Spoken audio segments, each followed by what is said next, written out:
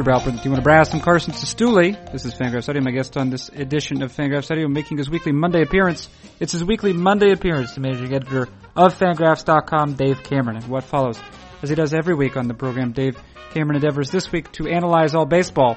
Of particular note, the results of our free agent crowdsourcing project to help us to understand the general landscape of the free agent market, if not the precise terms, as Dave Cameron notes in his previous editions of the free agent crowdsourcing project have revealed. The crowd typically underestimates the top free agents by quite a margin. Why is that? Why is that? We discuss specifically the case of Ben Zobrist, an older free agent who likely make more than the crowd estimated, and Jason Hayward, a considerably younger one whose free agent case poses some interesting questions. In this edition, we also learn about BAMTech, which is another vehicle by which the Major League Baseball there is turning billions into more billions. I compel Dave Cameron to speculate wildly on how many hours Scott Boras, that is super agent Scott Boras, works in a given week. And we end our conversation.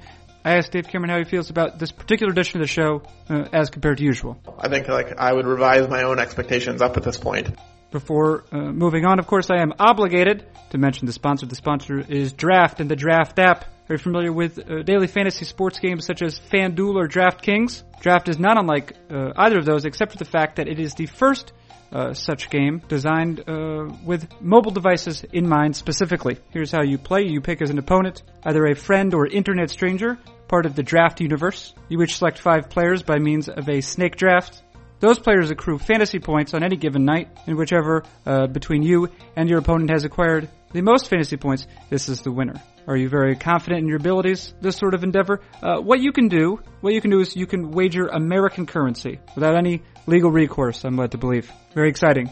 What you might be saying now is, Carson, that is exciting. How do I get involved? Well, it's rather simple. What you do is, if you have a device with the iOS operating system, direct your attention to the App Store. Contrary-wise, if you have an Android mobile device, consider going to Google Play or something like Google Play. There you can find the Draft app, download it, and begin playing immediately for free or, as I've said, for American currency.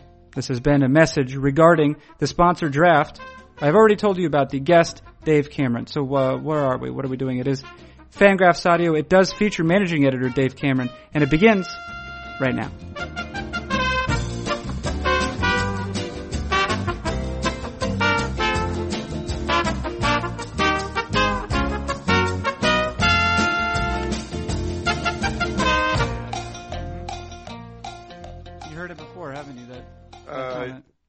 Yeah, I have been told that I sound like Donald Duck with laryngitis. Oh, that was a good one.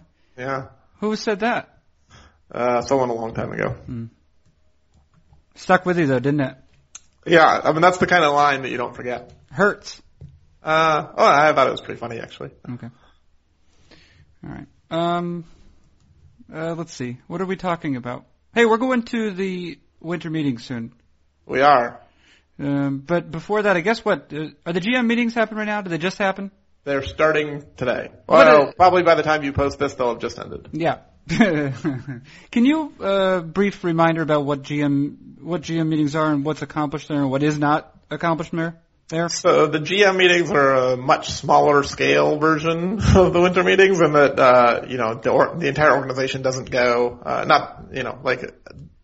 at the winter meetings, like basically the whole front office or most of the decision makers descend, and there's a lot of kind of extraneous. There's a job fair. There's a whole bunch of stuff that kind of goes around it. The GM meetings are basically a smaller affair where just kind of the higher level, the GMs used to be the guys in charge. They're not anymore, but now presidents of baseball operations might attend, or they might just send their GM. But it's more meeting with agents, laying groundwork, kind of getting a feel for the market. So they get together. There's some rules type things. There are some actual meetings that take place.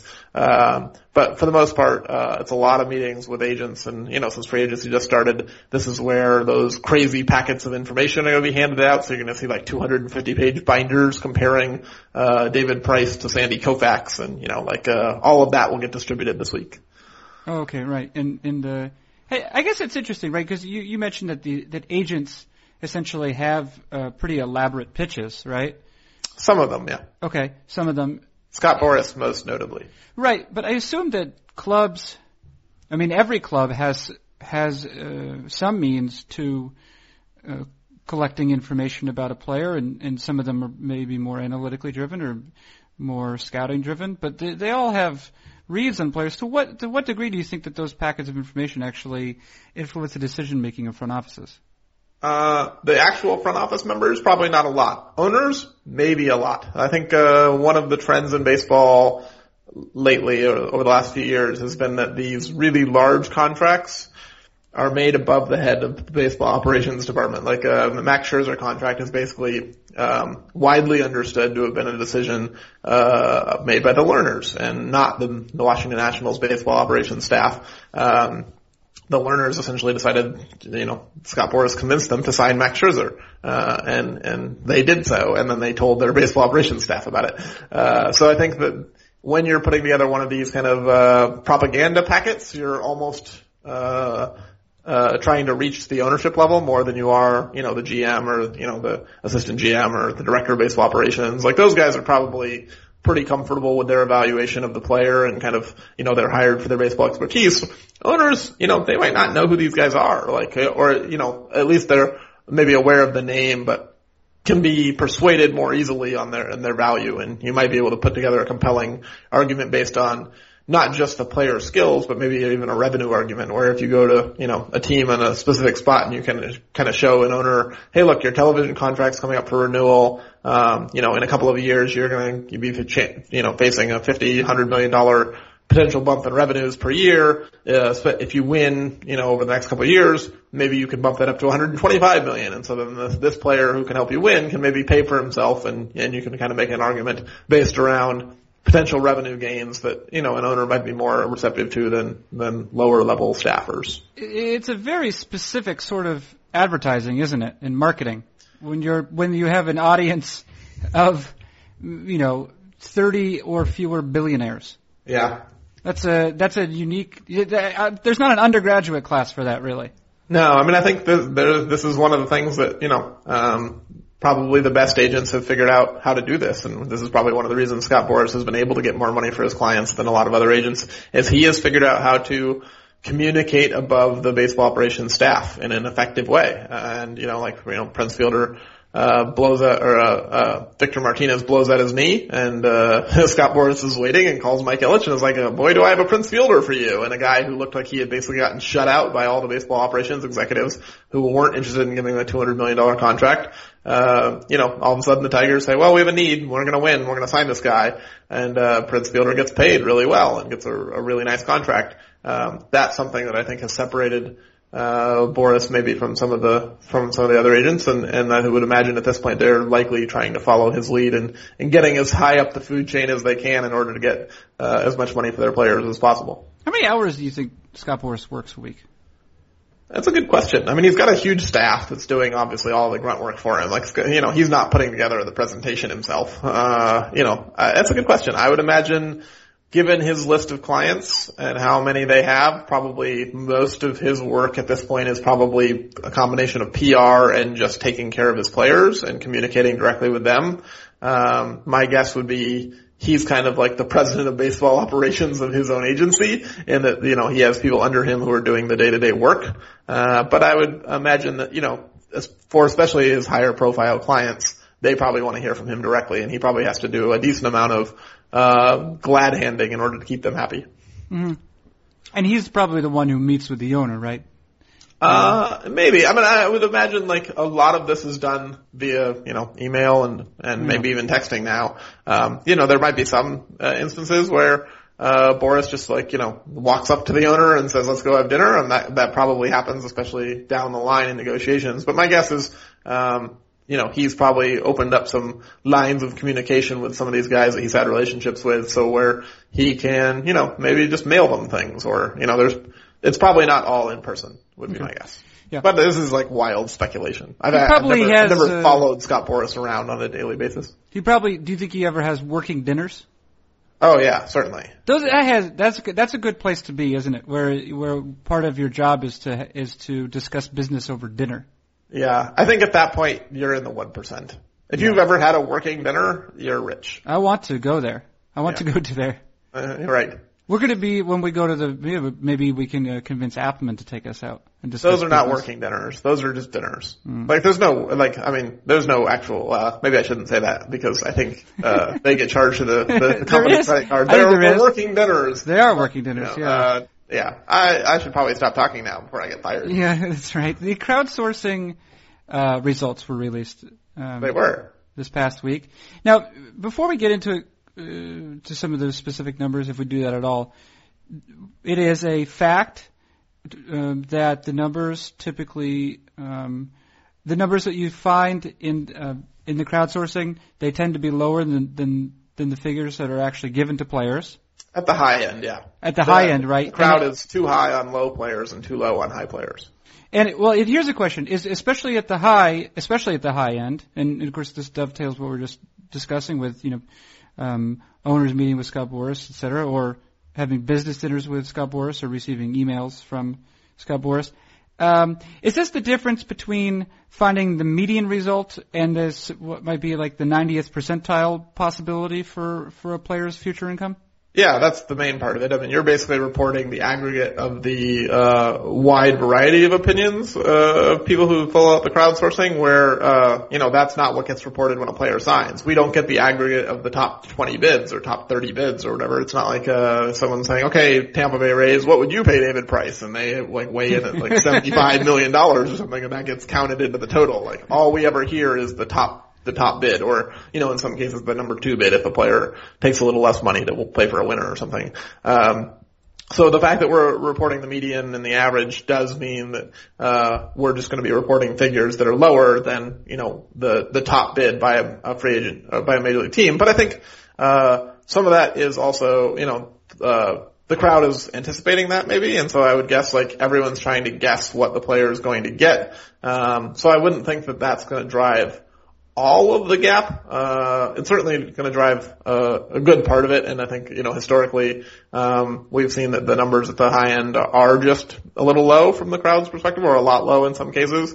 But I also think there's something to be said for the fact that these mega contracts are negotiated by people who, aren't baseball experts to be fair. When you're dealing with ownership and you're dealing with a $200 million contract, there's maybe a lack of rationality in terms of making that decision when, maybe from the crowdsourcing perspective, it's more based on a baseball operations general manager perspective, where they might say, we could go buy 2 or 3 players and we would rather spread out the risk, where perhaps the owner says, there's value to me in marketing and having a star player, and I just like this guy and I want to win before I die. That gets priced in at these highest levels of free agent contracts, where no one in the crowdsourcing is saying, I might die before this player's contract expires, so I'm just going to go too high on the deal, even though I don't think he's worth it. Right. So do you, with regard to what you saw in the crowdsourced figures, I suppose, ignoring the precise numbers for a moment, did you feel as though the order of the numbers made sense, the order of the players? Yeah, I think in general the crowd mostly got it right. I think the Ben Zobrist one is the notable exception, where I think the crowd just whiffed on Ben Zobrist, and I think he's going to get, almost 75 to 100% more than they expected. So I think he would be a lot higher on my personal list, and was a lot higher on my personal list. But I think for the most part, right, the crowd correctly identified the general order of how guys are going to get paid. I think you can make an argument that maybe Chris Davis is another guy who's undervalued by the crowd, and he's going to be higher up the actual list at the end by total dollars. But for the most part, I think the crowd did a good job once you adjust for the fact that the numbers are always just a little bit low. So the crowd gave Ben Zobrist $342, I believe. Yeah, you know how many teams would sign Ben Zobrist for $342? All of them. 30 of them. Every team in baseball would sign Ben Zobrist for $342. Okay. And then you had him at $476. Yeah. Yeah. Now, part of this, it can't be ignored, right? That Ben Zobrist is he entering his age 35 season? Does that sound right?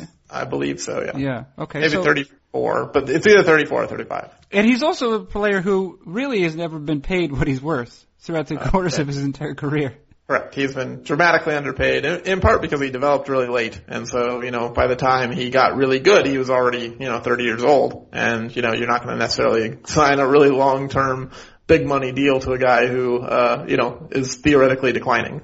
Right. And he's probably theoretically declining now, or actually declining, but his peak was quite high. Yeah. Even if that peak was informed by skills that tend not to get players lots of money. What do you think is the rationale behind a team paying him approximately, what do you have, 20 million? Almost 20 million? 19 million a year. 19 million a year, yeah. So I think there's a couple of factors here. It's like, one, I think Ben Zobrist is really good, right? So that's like the primary motivator. If you look at this market and you say like, I could buy probably a league average player for somewhere around 15 million a year. I mean, if you look at the qualifying offers and the type of players that were extended qualifying offers, it seems pretty clear that major league teams are comfortable at this point paying major league average players about $15 million per year on a 1-year deal. They'll pay less than that on a long-term deal because of the expected decline. But, it's, I think, fair to say that an average player nowadays is worth about $15 million. Ben Zobrist is an above average player, right? And maybe a well above average player. If you believe the projections, I think they still have him close to 4 wins for next year, which is, as valuable as 2 average players. So you'd put that at almost $30 million a year. Clearly you're not going to pay Ben Zobrist $30 million a year. I don't think anyone, maybe someone would do that on a 1-year deal if you were like the Red Sox or Yankees or Dodgers or something. But, considering he's going to want multiple years, he's going to have to take a discount just like everyone else does. So the question is how close to the average, does he get? And like, would you rather just pay an average player, 15 million on a 1-year deal, every year and just keep signing these low risk 1-year deals? Or would you rather say, I'm going to bet that Zobrist is going to stay healthy and play well and, maybe the end of the deal won't be so great, but I'm going to get a ton of value up front. And I think if we look at Ben Zobrist and say, like, maybe you expect him to be a 3-win player, realistically that's probably worth $25 million or something like that. So he gets a little less than that in his first year, and then it's probably about right in his second year, and then he's a little overpaid in his third year. And if you get in 4 years, maybe it won't be a great deal for the team, but I think that's kind of how teams are going to look at it and say, look, this is a $25 million per year player next year. If we can get him, for 17, 18, 19 million, we're getting a value up front, and we'll just pay for it in a few years. On the other end of the spectrum, in some ways, not necessarily in terms of quality, but in terms of age, we have Jason Hayward, who both you and the crowd have projected as receiving the second largest contract. You went, I think you actually have predicted roughly the same average annual value, but just another year. Yeah. Hayward's an interesting case, right? And I should say at the end of last week, Craig Edwards explored this in some depth, looking at some comparables for Hayward. And it's a bit hard to find comparables for Hayward because he's reaching free agency at such a young age. Yeah. I think that's probably the trickiest part of determining Hayward's value is how much weight you put on expected future improvement. Because I think if you talk to scouts and you talk to people who, maybe view Hayward as not a star, a lot of it is based around the fact that, like, no one likes his swing. His swing is kind of universally hated within the game, and no one thinks he's going to be able to turn that swing into a power production. And so everyone kind of sees him as like a guy who draws walks, except he didn't draw a lot of walks this year, but has previously drawn a lot of walks and tries to get a bunch of singles and doubles, and then, will hit 10 or 15 home runs.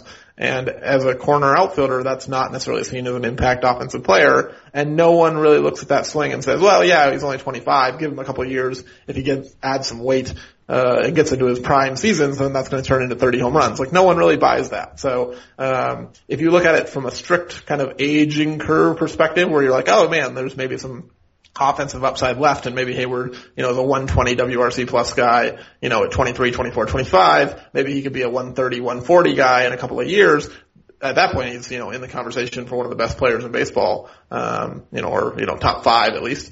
I think there's a lot of skepticism of whether he can become that. And, so then if you're looking at him and saying, this is a guy who is what he is, then the question is, how fast do you think the defense and base running are going to decay, and how much are teams willing to pay for that? And so I think the fascinating question is, how much will Hayward be able to turn I think what is seen as like limited offensive upside with skills that, age earlier, and peak earlier, and our team's going to pay for a star kind of speed and defense guy at a non-up the middle position. It's going to be a fascinating test case.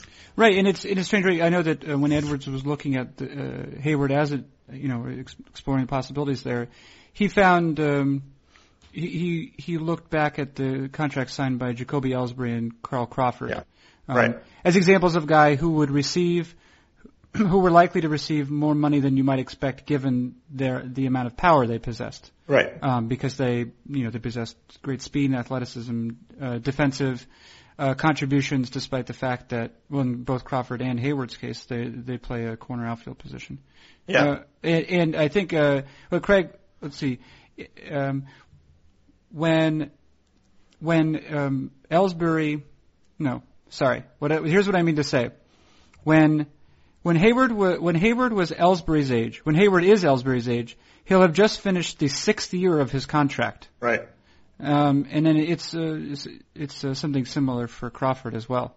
There's just what is the sort of near history of players who've reached free agency this young? And I guess why doesn't it happen more often?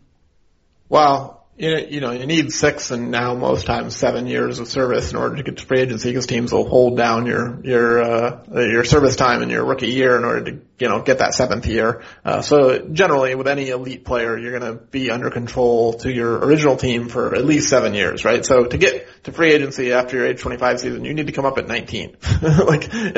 Very few players make it to the big leagues as a teenager. And there just aren't a lot of them, who are good enough early enough on to sustain themselves as major league players and not get sent back down. So most likely free agents are, more 29, 30, because that's basically falls in line with getting to the big leagues when you're 22, 23, which is more along the lines of what we see. And so I think the history of guys reaching free agency at this age, it's very good because it's guys who were talented enough to play in the major leagues as teenagers. But I think there's a fair question of like whether Jason Hayward really fits the mold of a guy like Bryce Harper or Mike Trout or, some of these guys who are monstrous hitters and were, able to get to the big leagues and hit really well at an early age and obviously turned into offensive superstars, where Hayward got to the big leagues at an early age, but has probably regressed a bit as a hitter. I mean, I think at this point it's fair to say that his power has declined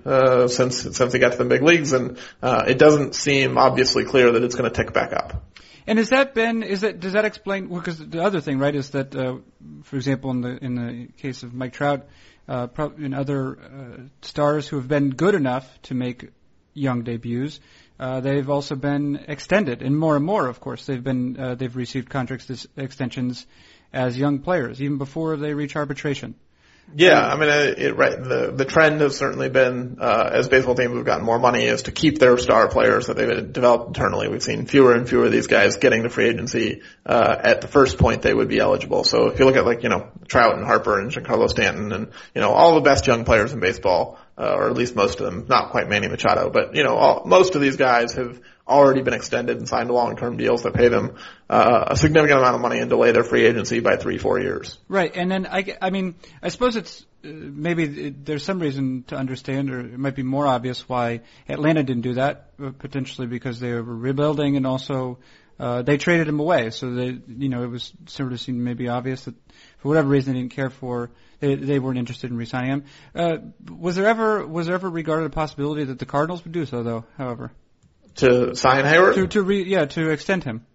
Well, I think that they would have loved to extend him, except for when you trade for a guy who's a year away from free agency and is going to reach, the market as a 26-year-old. I think the cost to sign him before the season would have been, 10-200 or something along those lines. Like it wasn't going to be one of those you get a bargain. You were basically going to have to pay free agent price in advance. And I think they figured, it's probably worth evaluating what they have in St. Louis for a year, seeing how he fits before they pony up what is, basically free agent money for him. Okay. All right. With regard to projecting free agent salaries, et cetera, is there anything more we haven't noted in regard to that specifically? Do you think that you think deserves mention? Well, I think, I wrote the piece this morning kind of about the potential for inflation based on some outside factors. I think after I wrote my free agent predictions, kind of noting that I'm higher on most of the top end free agents than the crowdsourced results, and I think they're going to get more money. I went back and looked over them. I think even I'm going to come in low. I think I would revise my own expectations up at this point, where I think, in talking to others, some people in the game and seeing, John Heyman and some other people who've put out their expectations, and they're, connected individuals, so they're getting a lot of this information from people within the game. They might be getting it from agents who are trying to put out positive numbers, but I think that some of their guesses have been proven to be fairly accurate in the past. I do think that, like Chris Davis is probably going to get even more than the $130 million that I guessed, which is significantly more than the $100 million that the fans guessed. He might end up more over 150. I think we could be in for a winter of a lot of spending. And in this, some of what you're saying has to do with, of course, the piece you wrote today, right? Regarding a couple of factors as to why those free agents might be earning more than we expect, but not the least reason is BAMTech. Yeah, BAMTech. It's the working name for a company that doesn't yet exist, but is expected to exist at some point in the future. And this is largely a result of Major League Baseball, right, having to create a streaming product for their own, to essentially create infrastructure for their own streaming product, succeeding in doing so, and then it working so well that they're able to license it to other entities. Sort of, yes. Sort of, okay. How much of that was wrong? No, that was 80% right. You were right about the formation of it, right? So Major League Baseball wanted to stream their own games and be able to sell out-of-market, events or out-of-market games over the internet, which they did, and it went really well. And MLB at Bat was formed, the app that is the number one grossing app on the iTunes store for 6 or 7 years in a row now. MLB TV has been a very prosperous endeavor for Major League Baseball. So they created these kind of things to service their own needs. And they did such a good job that other companies who had the same desires decided not to try and recreate the wheel and just said, hey, look, we like their wheel, let's just use theirs. Mm-hmm. But what Major League Baseball has kind of done is pivot away from just saying, yeah, we have this technology and we'll let you kind of ride along the coattails of our technology, is to now they're actually seeing themselves as a little bit of a content company. So last year they struck a deal with the NHL where they basically bought the rights to the NHL streaming services instead of just, providing the platform for the NHL to do their version of NHL TV. Major League Baseball gave them a percentage of equity in this BAMTech company that will eventually exist. Major League Baseball is paying the NHL $100 million per year for the rights to buy this content, and they're selling it themselves. And so Major League Baseball is now basically in the rights business where they used to be, we're used to Major League teams selling the rights to their own content to cable companies. Now Major League Baseball is buying rights to other sports.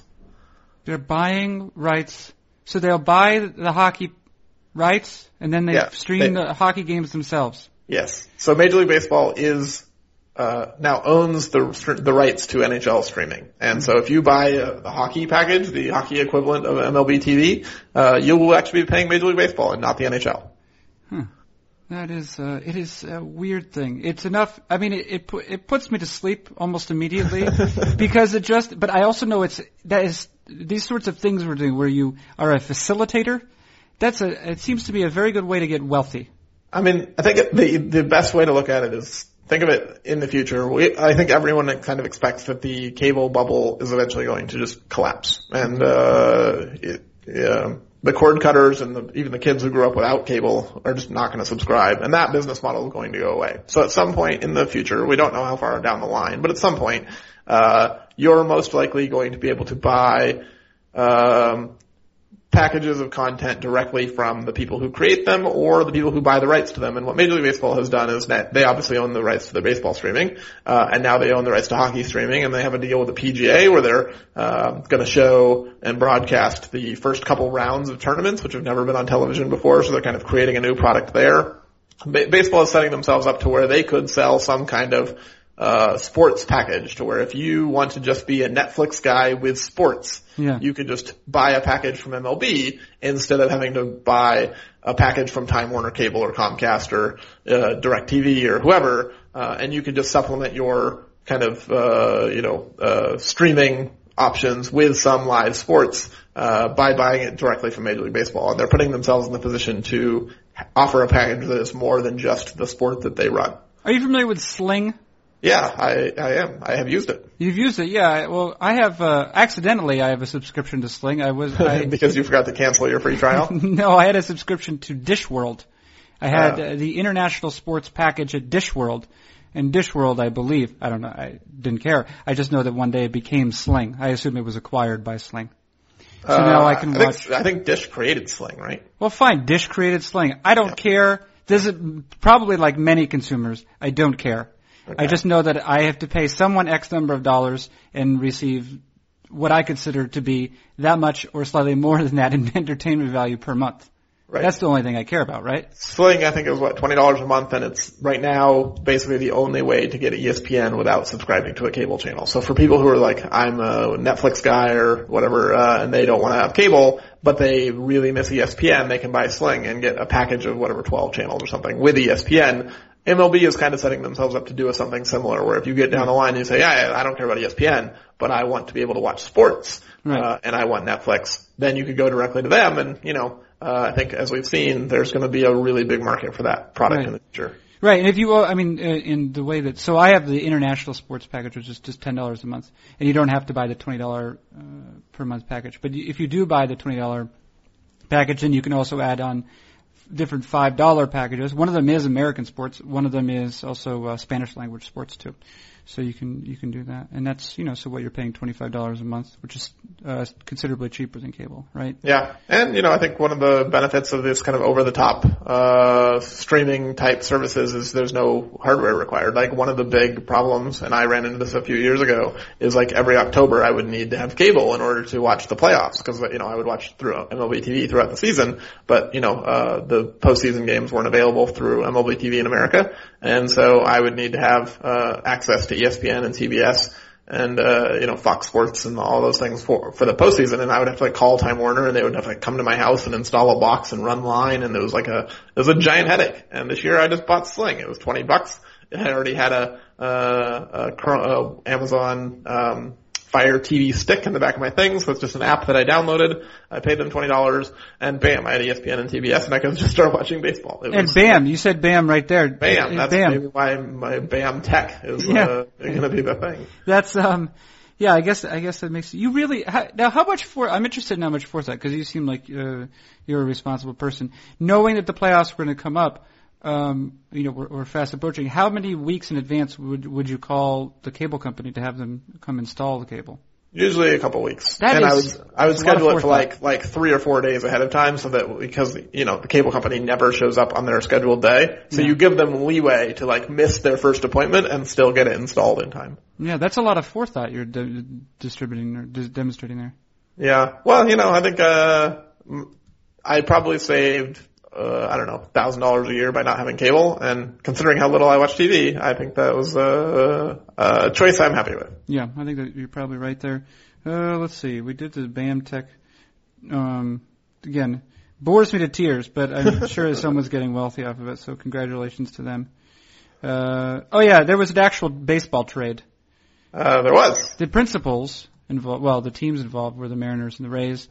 I guess the principal players, we might say, were... Well, of course, Logan Morrison is not worth nothing, but he hasn't been particularly great. He's worth nothing. Okay, he's worth nothing. That's it. The most notable names: Brad Miller going to Tampa Bay from Seattle, and then Nate Carnes, who had a strong season in the Rays rotation, going the other direction. A strong season might be overstating things. Nate Carnes showed some potential. He showed some potential. What? I mean, he had roughly league average starter. By ERA, yeah. I think his FIP minus was not very good because he had a significant home run problem. It was fine. The whole thing was fine. But in any case. Yeah, 114 FIP minus is fine. Well, you were talking about 114. I'm seeing 103. What internet are you looking at? I think I'm remembering his career numbers. Yeah, I think you are. Because his career numbers are worse. Not as good, right? Yeah. That's fine. Neither here nor there. Anyway, Nate Carnes was okay last year. Was okay, right? And what was Brad Miller like? He was okay until they tried him as an outfielder, and then he was a disaster. Brad Miller was not a good center fielder. Right. Now, this is not the first middle infielder with patience and some power to be traded from the Mariners to the Rays. Right, and then Brad Miller will now go compete with Nick Franklin in the guy he used to compete with jobs for when they were in the Mariners system. Right, they just don't have to deal with Chris Taylor and Dustin Ackley anymore, I guess. And Ketel Marte, yeah. And Ketel Marte, that's right. Look at God. The Mariners, for a team that has had some trouble in recent years, have really had little difficulty producing, serviceable middle infielders. Serviceable middle infielding prospects. They have had a hard time turning them into serviceable middle infielders. With the exception of Kyle Seager, haven't they had a tough time turning anyone into a serviceable player? They've done a really good job of accumulating prospects and a really bad job of accumulating major league players. And prospects who have strong minor league records. Yeah, right. This isn't just like hype guys. This is guys who, play well in the minor leagues, possess the kinds of skills that translate well, they project well, scouts like them in some cases, not necessarily in Brad Miller's cases, but, in many cases, Montero and Ackley and Justin Smoke, like a lot of these guys were well regarded by everyone in the prospect community, and the fact that so many of them have flopped is an interesting discussion. I do think Brad Miller will probably flourish in Tampa Bay in a way that he probably would not have in Seattle. Right. Although Nick Franklin hasn't necessarily done the same, has he? No, but I think Brad Miller has some skills that Nick Franklin doesn't have, mainly like athleticism. Like Nick Franklin's his game is very Luis Valbuena-ish, where it's like an undersized guy trying to swing for the fences and hit a ton of fly balls and basically just trying to hit for power on a frame that doesn't necessarily have power. And Franklin's not much of a defender. He's not much of a base runner. He's not very particularly fast. Where Brad Miller is actually a good athlete. He's one of the fastest players in baseball in terms of foot speed, and he can play shortstop even though he makes some errors. So I think Miller's a much more well-rounded player than Franklin ever was. Okay, all right. And you think, I guess the Rays, what we know about them is that they're not necessarily, if they think a player has both some offensive and defensive skills, they're not going to be wringing their hands over trying to identify a position for him immediately. They get it. Well, but they're interested maybe in getting together good players and letting some things sort out. So I think that's true in general, but not necessarily pertinent to Brad Miller. He's going to be the shortstop. Like I know a lot of people looked at it and said, "Oh, he played 5 positions last year," and there's been like a lot of Ben Zobrist comps thrown around. Brad Miller is not going to be their Ben Zobrist. They're going to stick him at shortstop. Like he was required to replace his Drupal Cabrera. Okay, all right. Well, now I know that. What does, if anything? Because we're looking always for clues. What does this trade reveal potentially about the new Mariners front office in relief against the old one?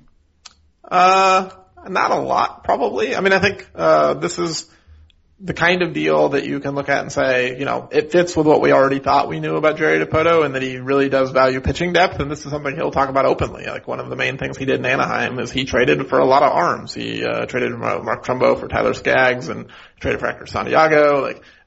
He focused pretty heavily on making sure that the team had enough rotation depth as a kind of a priority, and the Mariners did not have rotation depth, and I think him trading for a young cost-controlled pitcher with 5 years of control left is not a big surprise. The fact that he gave up Brad Miller, probably not a huge shock either, given that the team does have Ketel Marte, who played pretty well in the big leagues in the second half of the year.